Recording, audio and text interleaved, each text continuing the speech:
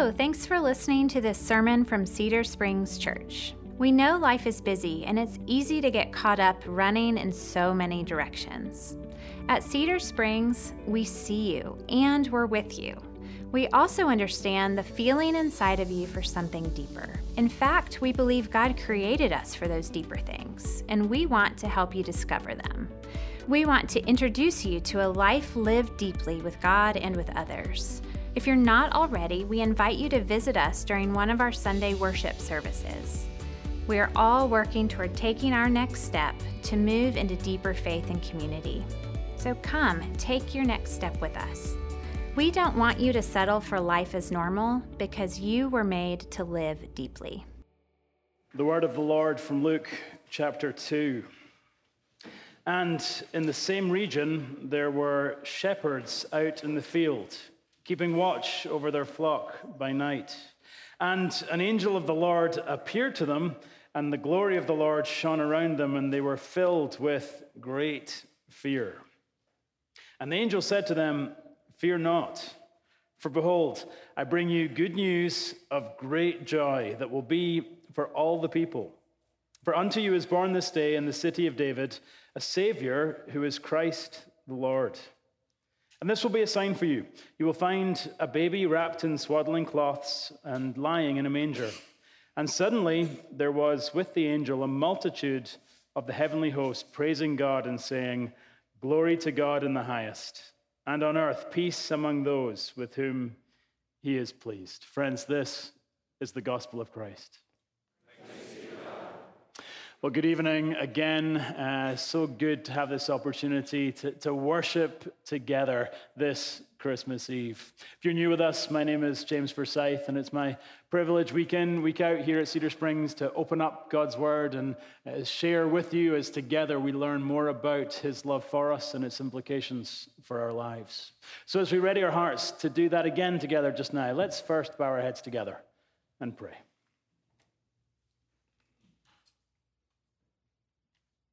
Father, when we read the gospel story, the response to it is worship. Glory to God in the highest, and on earth peace among those with whom he is pleased. And I pray, Lord, that as we spend a few moments remembering together just now, that you would spare us from simply going through the motions, spare us from checking the box, doing the whole kind of Christmas Eve routine, but Lord, would you work worship in our hearts? Would you meet with us in such a way that we ourselves say, "Glory to God in the highest"? We ask it in Jesus' name. Amen. We interrupt this broadcast to bring you an important announcement. Familiar with those words? When breaking news hits our TV screens, or perhaps the radio station that we're listening to, they bring us an important announcement that they deem so vital, so necessary for us to hear, that they'll interrupt their regularly scheduled programming in order to tell us something they think we really need to hear. So I remember watching Clemson play Texas A&M in the season opener several years ago. A really close game, tight finish. I'm watching with a guy who's just a rabid Clemson fan. I'm not sure if there are other types of Clemson fan, but this is one rabid Clemson fan. And very near the end of the game, it's just a field goal in it. And the ABC decides that this is a good time to interrupt our broadcast with an important announcement. On comes the news that Supreme Court Judge William Rehnquist had just passed away. Well, my friend, he was not convinced that this was news important enough to be interrupting his broadcast. Some colorful language followed, and he's a pastor, so, that's how it went down. Do you remember, though, the last time you heard those words? Breaking news, telling you something you needed to know, some important event, perhaps some extreme weather that's heading your way, information that you need to know. Information that you need to act upon. Information that might even save your life. Well, tonight, in Luke chapter 2, we get some breaking news. It comes to us first to the shepherds. Look down in verse 8. In the same region, there were shepherds out in the field, keeping watch over their flock by night. Now, what comes to mind when you think of these shepherds? Do you think of some fluffy sheep being watched over by men with equally fluffy beards, and the sun is shining and the birds are singing and the hills are rolling and everything is beautiful and green? Well, in Jesus' day, the shepherds were actually quite a disreputable group. They weren't appreciated or respected at the time in which they lived. Why? Well, at least 3 reasons. First of all, they were considered uneducated.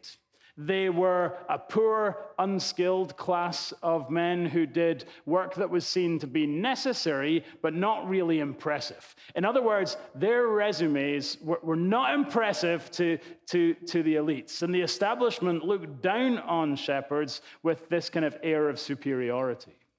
Not only, though, were they uneducated, they were also seen as unreliable. They had a bad reputation. In fact, so bad was their reputation that shepherds in Jesus' day weren't even allowed to give evidence in a court of law. Even if they'd been eyewitnesses to a crime, they were deemed so unreliable that their evidence wouldn't be admitted. Third, not only are they uneducated and unreliable, but they were also seen as unclean. Unclean, of course, physically. If you've ever been around real sheep, you know it's not a nice smell, it's not a pretty picture. But more importantly, unclean religiously. What does this mean? Well, their profession stopped them from fulfilling the Old Testament laws. So the shepherds didn't attend the temple, and they didn't offer the necessary sacrifices, and they didn't conduct the necessary ceremonial washings, so on and so forth. In our world, they didn't go to worship, they weren't in a small group, and they never volunteered to serve. And so they were uneducated, unreliable, unclean. They were seen as ignorant, irresponsible, and irreligious. And it's to them that the gospel comes. It's to them that breaking news comes. Not from the lips of a news anchor, but look at verse 9, on the lips of an angel. An angel who brings light, first literally, and then theologically. Literally in verse 9, an angel of the Lord appeared to them, and the glory of the Lord shone around them, and they, the shepherds, were filled with great fear. Into the darkness of the night, light erupts. Angels appear with dramatic swiftness, and the light of the glory of God pierces the night air. The shepherds, understandably, stumble back in fear. Their eyes can't quite take in what it is they're seeing, and their minds and hearts are trying to adjust to what's happening as well. And then the angel brings theological light, speaking our news flash, our breaking news in verse 10 and 11. Do you see it there? Fear not, for behold, I bring you good news of great joy. That will be for who? All the people. For unto you is born this day in the city of David a Savior who is Christ the Lord. So their breaking news has a preface. Not, we interrupt this broadcast, but first, fear not. Don't be afraid. To a group of shepherds who were understandably afraid, the angel begins by saying, there's no need to be afraid. Are you afraid? Are you anxious? Are you worried?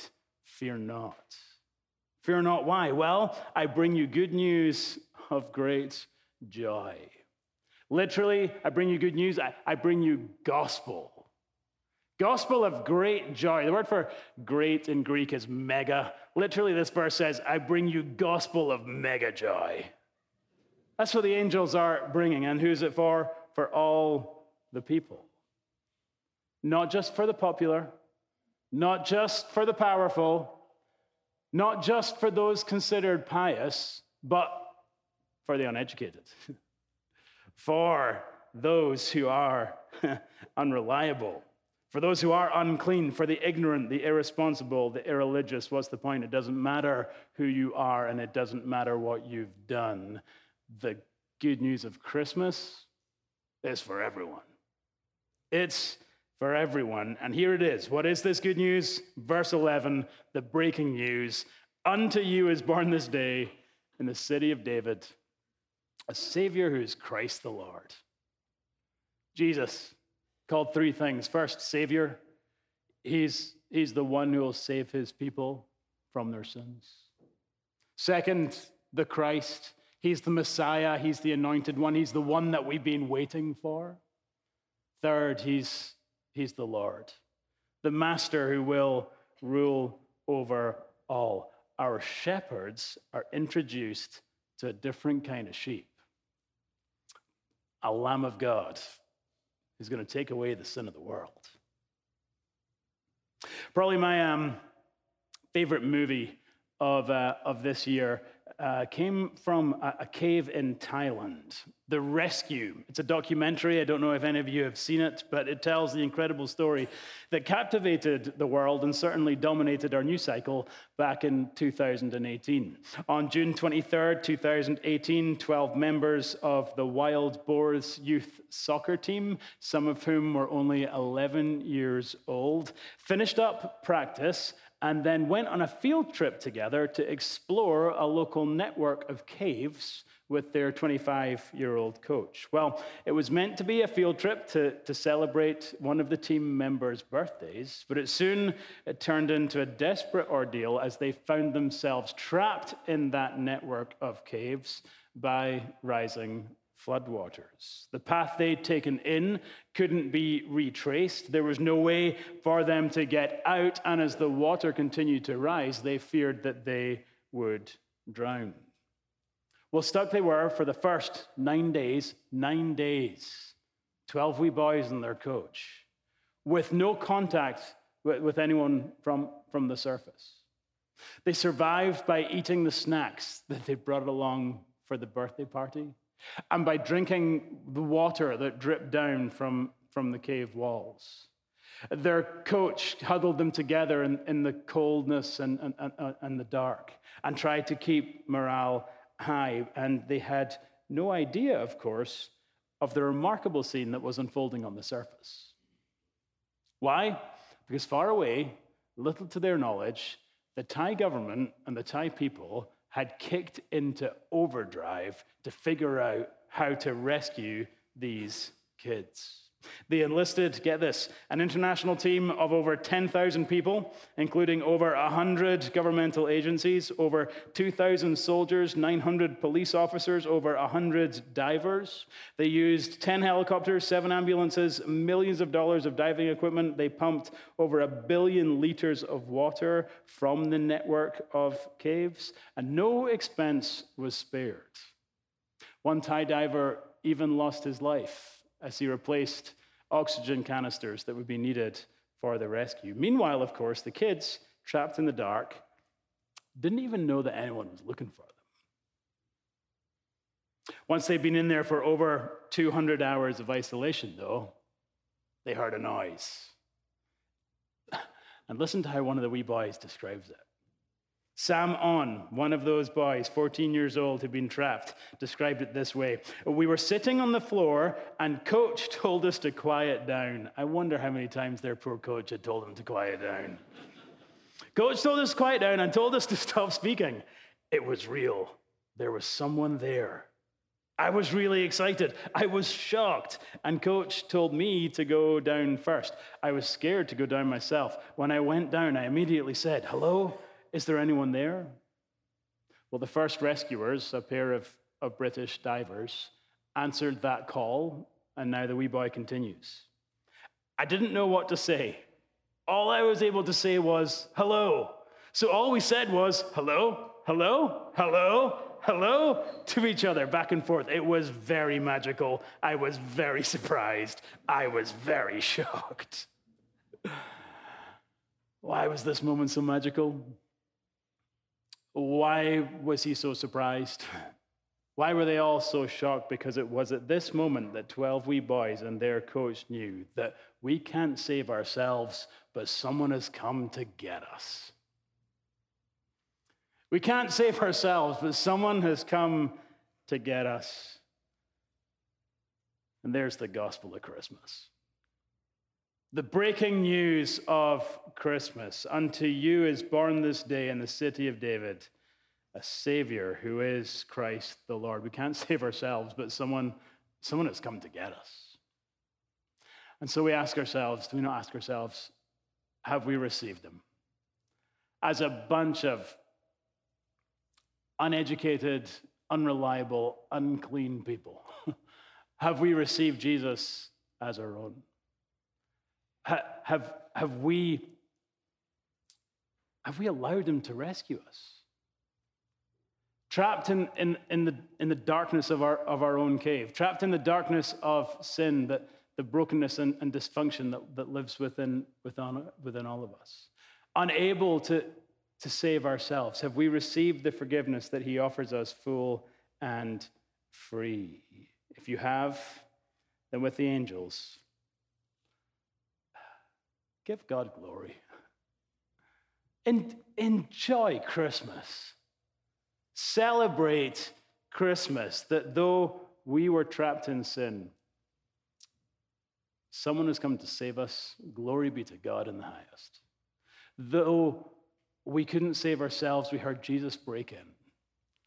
Someone has come to save us, so glory be to God in the highest. And we ourselves have now been saved by him. He has come to save us, so glory be to God in the highest.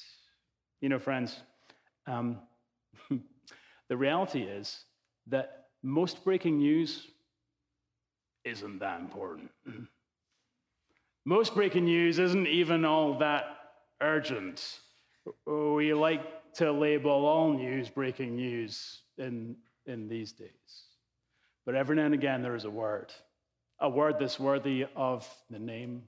Information that we need to know, information that we need to act upon, information that might even save our lives. And here in Luke chapter 2, we have just that. We can't save ourselves, so Jesus came to save us. Unto you is born this day in the city of David a Savior who is Christ the Lord. It's the kind of breaking news we can all be glad to hear. Amen. Father, we thank you for the clarity of your word, that you sent Jesus on a rescue mission to save us when we couldn't save ourselves. And that's what we celebrate this Christmas, that he has come, and so we can be saved and we can be back in relationship with you, and all can be well. So Lord, we say glory to God in the highest. And with us, there's peace, because we know that in Christ, with us, you are well pleased. We pray these things in his happy name. Amen.